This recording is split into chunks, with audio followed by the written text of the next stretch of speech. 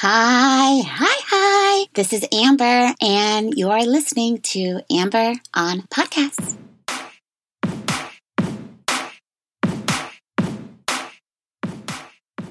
Welcome, and thank you so much for returning here with me, or if it's your first time, welcome. This is Amber on Podcasts, and you're listening to episode number 3. I've done this 3 times. That's a good number, trifecta. This time, this round, we're going to talk about an episode of the TED Radio Hour. The TED Radio Hour was an hour long, as noted by the title. And also the focus of the show is to cover TED Talks. And TED Talks are delivered throughout the world by noteworthy speakers, movers, shakers, doers, thinkers, and philosophers. Great people who do really interesting, innovative, inspiring work. And if you don't want to go watch them all online, you can listen to the TED Radio Hour, which takes each TED Talk by subject matter and compiles them into an hour show where they cover a major topic by using the individual TED Talks as an example. So in this episode, it's really good. It's so good, in fact, that I listened to it multiple times, and not just in preparation for this podcast, but because I found it to be such a helpful reminder. Let's start with the first thing, which is when I decided to choose myself, which I cover a little bit in some of the other episodes and in the intro, but when I decided to choose myself and live a life that's dedicated to my happiness and my life's work and what I believe my sole purpose is for the time being in this world, when I made that commitment, I followed some people that have come before me, many, and took their advice. And I started to use their tools that they suggested for their own success. And I found them incredibly useful and incredibly life-changing. And one of the key ones is to choose your 5, to know that you are the average of the 5 people around you. This is a quote that you hear most often. And that's a really great quote. But I actually like the further description, which is you are the average of the 5 things that you surround yourself with. Because things cover, your work or your email or the way that you use the internet, the content you watch on Netflix, the music that you listen to, and so on. So for me, what I found is that it was really important that I construct the right 5 so that I could have this choose me lifestyle that I am dedicated to. So choosing my 5 meant that I had to really identify what was or wasn't contributing to my lifestyle. So the way that I tend to, and it's not as black and white as this, but I tend to categorize them as enriching or degrading. And it applies to people as much as it applies to experiences. And that's where we start off here with this episode of the TED Radio Hour. And in this episode, they're talking about the internet. And one of the guests that he interviews, his name is Tristan Harris. Tristan is one of my favorite minds of all time. He's really, really bright. I suggest listening to his TED Talk or watching his TED Talk I'll have that information in the show notes, but you can look at it at TED.com. Yeah, TED.com. So Tristan Harris, he is the former Google design ethicist. So design ethicist, meaning that Google had someone in place to make sure that they were designing ethical products and services therein. So we all are familiar with the algorithms that Google has in place for different search SEO, search engine optimization. And, you can pay to be at the top of the list, or you can use certain keywords and things like this. These things change all the time, of course. But it was Mr. Tristan Harris's responsibility at the time. He's no longer there. But it was his responsibility to look at these things and decide exactly how they should be managed. We're talking about for Google, so let's just say for the internet as a whole. It's a powerful and huge job. I can't imagine. It sounds really, really fun. But at any rate, it's a really big responsibility to have. So what Tristan discusses in his TED Talk and on this episode is 3 elements that he says, missing from the conversation. I wouldn't really say that they're missing from the conversation at this point. His talk was given quite some time ago, but I would say that they're present, but they aren't looked at perhaps the way that I approach them. So the 3 topics the 3 points that he makes concerning the internet or, your smartphone or Google or social media, whatever it may be, it's all comprising into one umbrella. And a lot of people may call this umbrella the big 5, meaning like Amazon, Google, Facebook, Instagram, Snapchat. I don't know who I'm missing, what I'm talking about. He mentions that all of these platforms, the entire idea of the internet and being connected is completely totalizing, meaning that it affects every single part of your day. And one of the best ways to put this, and it's sort of a top line way that he describes it, but he says, we don't access our smartphones, we live by our smartphones. So when I heard that quote, I thought, okay, what do we access? You access an ATM, you may access like the portal when you go vote, or you go like to the DMV website or something like this, but you don't live by those things. You don't consult, the ATM, well, sort of, I guess you do but not the same way. You don't consult the ATM and you don't consult, the other things that you access as a portal for your daily life decisions and experiences, whereby in the morning, most people will roll over, pick up the phone. Each bathroom break, each line we're waiting in, it's like 150 times per day on average. 2 billion people are engaging on their device, on the internet in some way. That's a hell of a lot of action. That's a pretty serious relationship. And yes, okay, we can all acknowledge that. Fine, that's really, really boring. But he mentions that it's completely totalized, and so it's all compromising. And then the second one being that it's social. Your friends are there. And at this point, it's, do you want to see what's going on with your friends? It's very, very addicting, pleasurable, but not so much. Everybody's doing it and you want to be involved with other people. We, as a species, want to have a tribe. And, that's a lot of the reason why we found the internet was founded to begin with, is because we wanted to find more people who had information for us, or that we wanted to share, or questions that we wanted to ask. And we wanted to connect with other people outside of the people that we had daily access to in our everyday lives, the people that we saw each day, which it has given us the ability to do so. But I argue, and as does Tristan Harris, that that's not what we're using it for. We've really just managed to limit our scope even more narrowly on the internet. And that is because this social network, or industry that's totalizing rather, is intelligent. And that's the third point that he brings up. It's intelligent, it's personal, and it gets better every single day. So the best way that I can really explain it is to compare it to another experience in our lives. So, the internet, these platforms, social media, whatever, Facebook, they're always learning, and it's their job to keep you there. They want to give you more of what makes you click. Every time you click, they're like, ooh, she likes that, he likes that. Let's give them more of that. If that were going on when you were, let's say, shopping at Target, and every time you pick something up, for more than 2 seconds, somebody was following around and noting it. And then at the end cap of all the aisles, you'd come around and there'd be some other version of the item that you looked at just a moment ago. And then, towards the end, they just throw all these, this is a never changing thing. So before you check out, there's just a myriad of different people waiting there at different, stands with all these items for you to select from, like as if those little add-ons at the cash register weren't enough. We have the gum and the candy, like batteries, hand sanitizer, like that random shit that's up there. And now imagine that the time you return to Target after this experience where they've been following you around and figuring out exactly what it is that you like and don't like, and offering you different variations on what it is that you have given them to work with. The next time you go into the Target, they just have exactly what they have selected for you, special right up front. And you get so excited because you're looking at all the cool new stuff they have and the different color of your favorite tank top. And you don't even make it to the back of the store because you're so excited to see everything that's been customized just for you with all these different options. You never make it back and see the rest of what there is to offer. And that's essentially what's going on with the internet. Each time we get on and we're giving clicks, we're giving more and more information to let them know what it is that keeps us there, so that we see more of the same and there's not a lot of variety. I remember when Instagram used to have their search page or their homepage, I don't know what it's called, but it would show you, other shit that's going on around the world. I think it was ranked maybe on the top, the most liked things or something like this. I'm not really sure. But at some point, this changed and it became just the results of my own searches and my own likes and the people that I was following. And it just got so narrowed down that now all I see are, bodybuilders, fit girls, Kim Kardashian, and like Cardi B, essentially, which is what I already know. I was excited to see what the rest of the world had to offer, what else was going on. For the same reason that, on YouTube, for example, I like to look at the trending videos and just kind of get an idea of what's out there, because I don't know any other way, aside from traveling or something like this, you're not going to get that experience from the internet. It's just not there for that. That it's not there for that, and that it's not meant to diversify you. It's not meant to enlighten you in any way. And I think that that's the common misconception that we have with internet use, is that we think somehow we're getting something out of it, that it's expanding our horizons, when in fact it's actually doing the opposite. And studies have shown that no matter your circumstance, whether you had Facebook before or didn't have Facebook or social media before, when people start using it, start using Facebook and start becoming actively engaged and start looking at it, on a daily basis, studies have shown that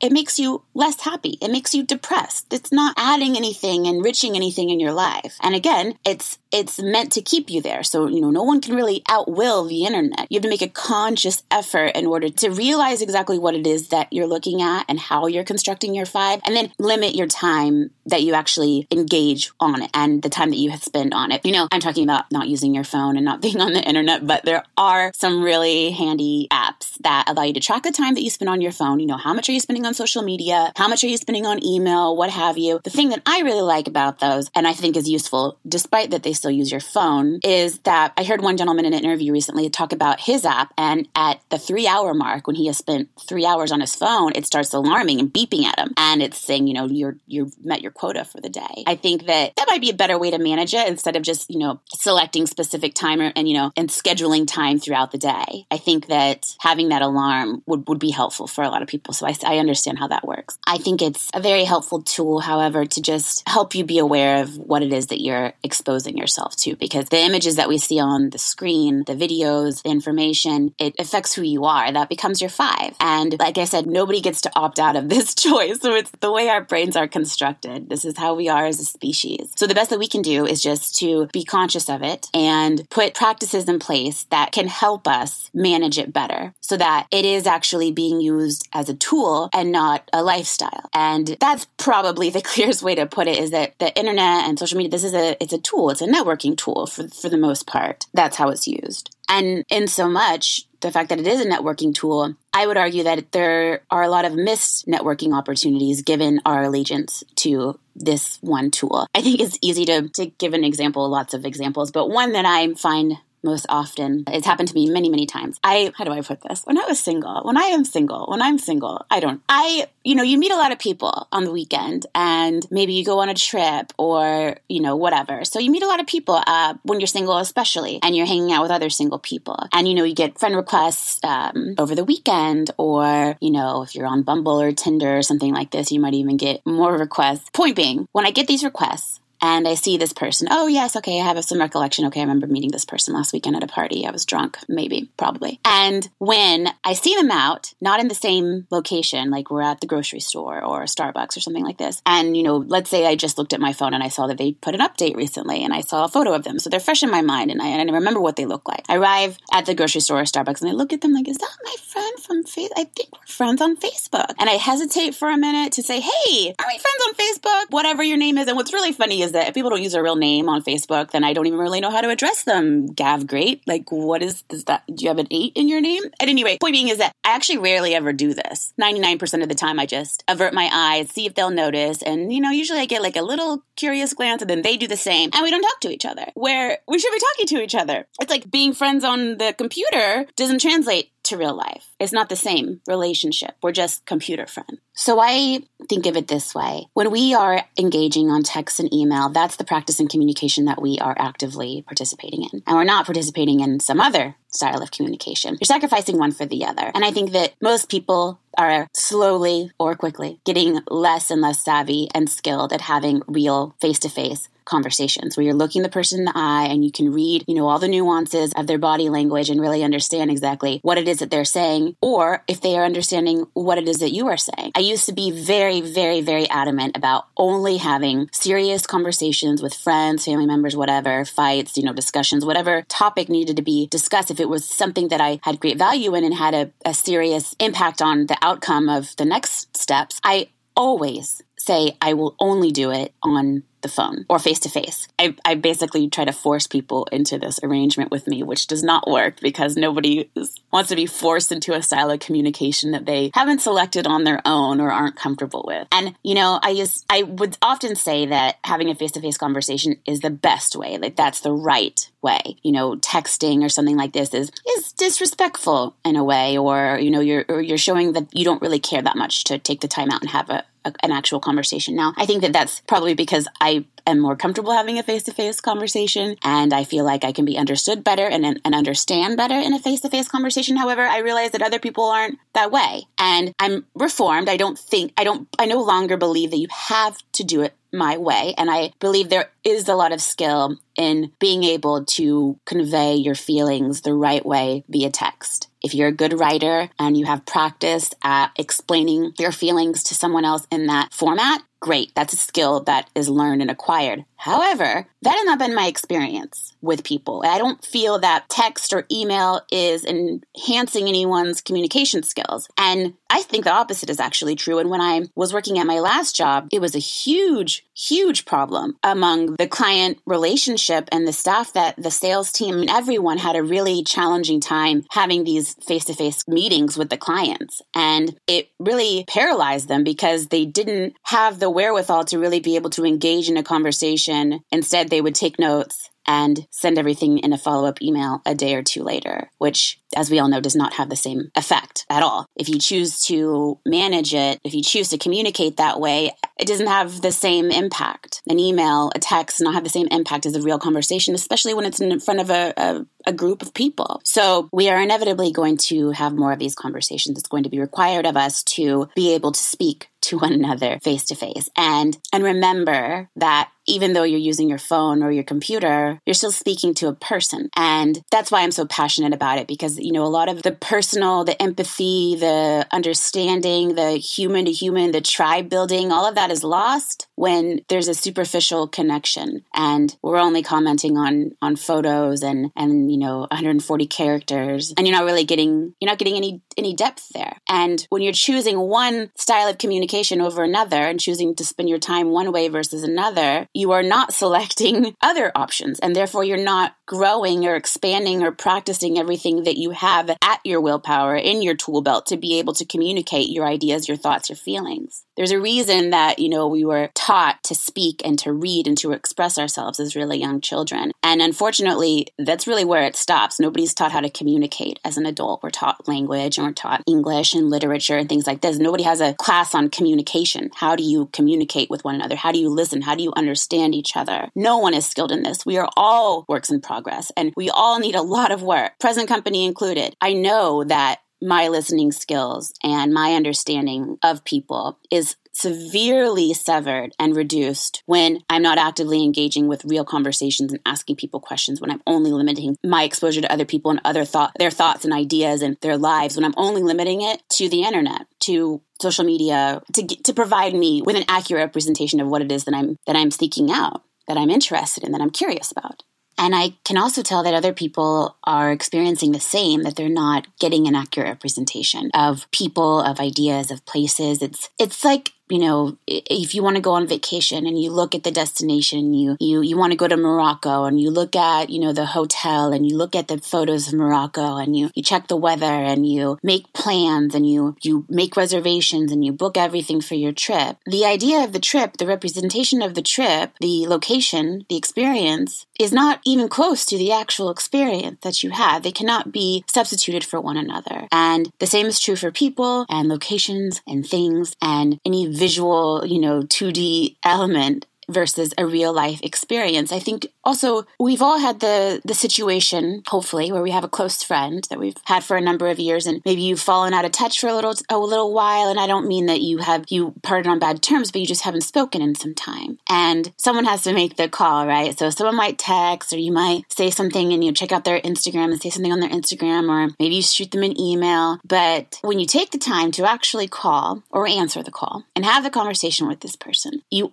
always walk away from it feeling good about having done so. You're always pleased and comforted and, reminded that this person is in your life for a reason and that having real conversations with them is incredibly enriching. I'm really lucky to have, quite a few of these people in my life. And, the times that we do get to have hour-long conversations are not that often, but they're always so much better than, looking at their Snapchat story. And how else I can tell that they're so different is that I often will reference things on my friend's Snapchat story or Instagram or something like this. Like, saw you went on vacation, or how was that food you tried, or that restaurant you went to, or like, where were you when you were, were you at a medieval festival or something? And it's very difficult to connect the dots. A lot of times they don't even realize what I'm talking about.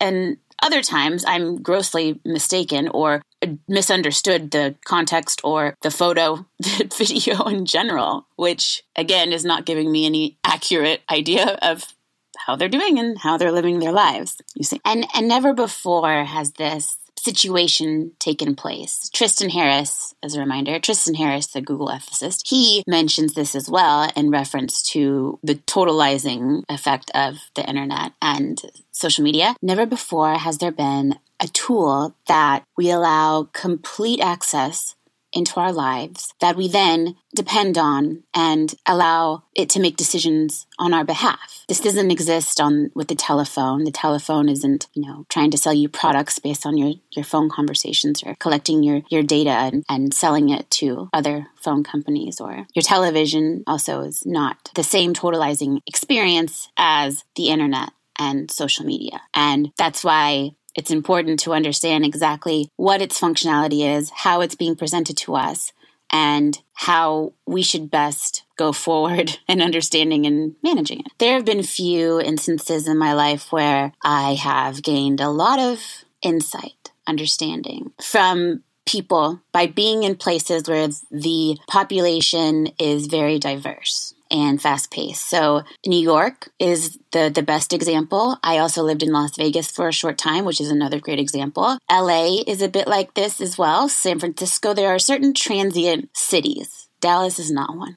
By example. But there are certain places where all cultures, again, New York is a great example, cultures, races, every different kind of person, you're forced to interact, to see these people on the subway, the taxi. You have to be quite, I would say, really rich to not ever have to see and deal with maybe not even rich is the right way to describe it, but I just say because there are certain accommodations in life that allow you to really be selective about the way you spend your time and the people you spend your time with. And when you're really wealthy, for example, you might just have a town car, so you are driving Miss Daisy and you never see the people on the subway. That movie wasn't set in New York, but you know what I'm saying. Spending a long period of time there, not just visiting, but really living in these places is what allows me to be reminded consistently enough that there are other people out there in the world that are not like me. And in my current life, it is also challenging to be able to see different people. I live in Dallas, and I live in Uptown Dallas, which sounds exactly how it is. And it wasn't until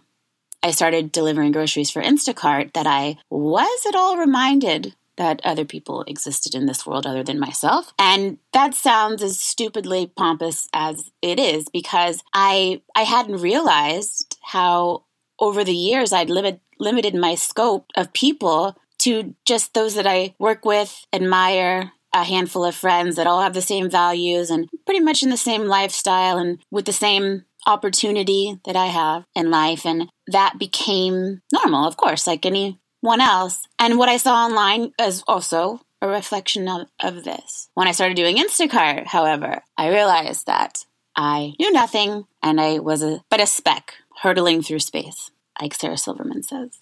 So I know nothing. And the reason why I know that I know nothing is that no one eats the same food that I eat. No one lives in the same area of town, lives the same way with the same furniture, the same yard, the same car. They definitely don't interact the same way. Instacart has many advantages to get a good look into the world, given that you're providing food, sustenance, and bringing it to them. And there are so many different people who benefit from this service. And it's been so interesting to see how people communicate and to be on the other side, coming from a corporate executive to delivering groceries was, no lie, a very humbling experience for me, for sure. It took a lot for me to put on the shirt the first day that I worked. I was worried of what people would think. There was a lot of fear associated with that I would need to explain myself or something like this. So I recommend it for everyone, but there, again, are few instances where you really get a good look at society and to interact with them. And I talk about this often, actually, when I'm in the grocery store talking to other people who work in the grocery store, because it is unlike any other experience. It is, again, when I lived in Las Vegas, I worked on the Strip at a luxury women's boutique at Caesars, at the Forum Shops. And each day it was so exciting because there were so many new people. You never knew who was going to walk in the door. No, there was no consistency. And I definitely do not speak Portuguese or understand it, let alone all the other 15 languages that might come in that day. That's exciting to me, that I can do something with that. I can learn something from those types of interactions and being able to have experiences that are really varied.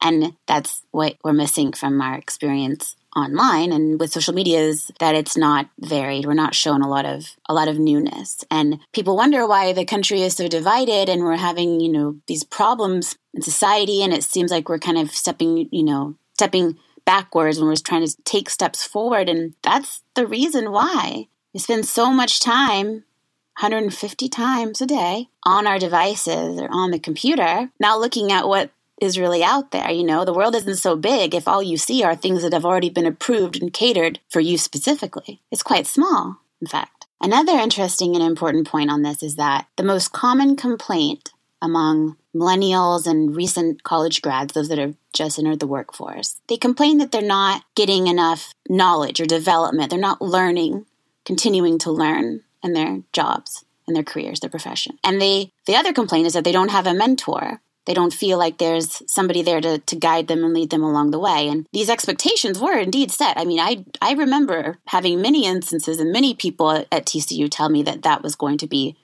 the case and that I should expect that and request it if it wasn't already provided for me. Now, that has never been the case for me and has always been the reason why I left a job, is because I felt like I'd reached a point where I was no longer learning. I don't like plateauing. I'm addicted to learning. I want to know more and I want to know it all the time. The important thing to remember in regards to the complaint I mentioned about that millennials and recent college grads have is that the learning and the mentorship that they seek is very difficult to find on the internet. In fact, you really have to work toward making sure you are fact-checking, going across multiple sources in the same way that you would a research paper on the internet, and spending your time wisely getting the information that you're trying to get. And that's not easy to do at all. And not for me.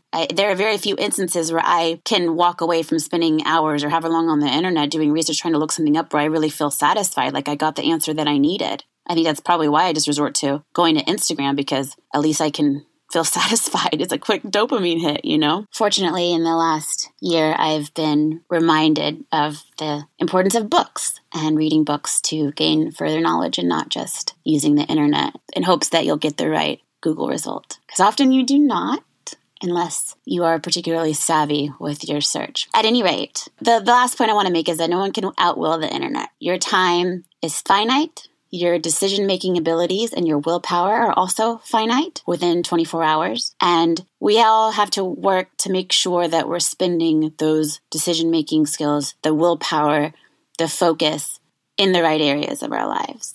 And just making sure that we're conscious about how much time we are spending constructing our 5 and being the best that we can fucking be. So just be aware of your time and remember that your willpower, your decision-making, those are finite amounts that you're given each day. Your brain can only do so much. And if you're spending it all engaged on social media, or not even just social media, but on email for work or whatever, you don't have any time to not engage and to not click. You aren't taking breaks from that. You will have used all of your decision making, all of your willpower and so on for those tasks instead of where they might serve you better, such as working on a project or spending time with your family or what have it.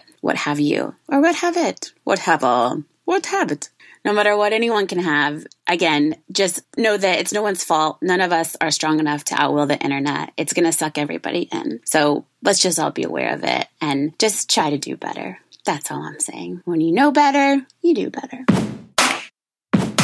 All right, guys, we have reached the end of episode number. Thank you so much for listening all the way to the end. I'm so excited to continue to bring you more of the great podcasts that I listen to all the time, round the clock. Just summarize so you don't have to do all of that. I love finding out interesting information that can help enrich our lives, make our lives easier, inspiring stories, just whatever I find that helps me be better and do more good. That's all I want to do, and help other people do that too. So thank you so much for listening. And if you have any questions, if you want to take a look at the show notes, you can visit my website, www.mytalkingdollars.com/podcast, where you will find show notes from this show, the other episodes, and you can reach out to me and ask me any question. Let me know what you love, what you hate, what you can't negotiate. I want to hear it all. I appreciate you. I love you. And please, until next time, take care and do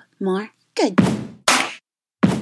You know what I've always really liked? I've always really appreciated the people who say, bless you, at the grocery store, or if you're like standing in a long line at H&M or Nordstrom or something, versus no one says, If no one says bless you, I'm like, does everyone hate that person? I always say it. But sometimes I forget, or I'm distracted and I'm like, it's too late. Then that person hasn't been blessed. I mean, I'm not even a particularly religious person, but it just seems rude, you know? I think we should be blessing everyone, no matter if you're friends with them or not. And especially if you're standing right next to them.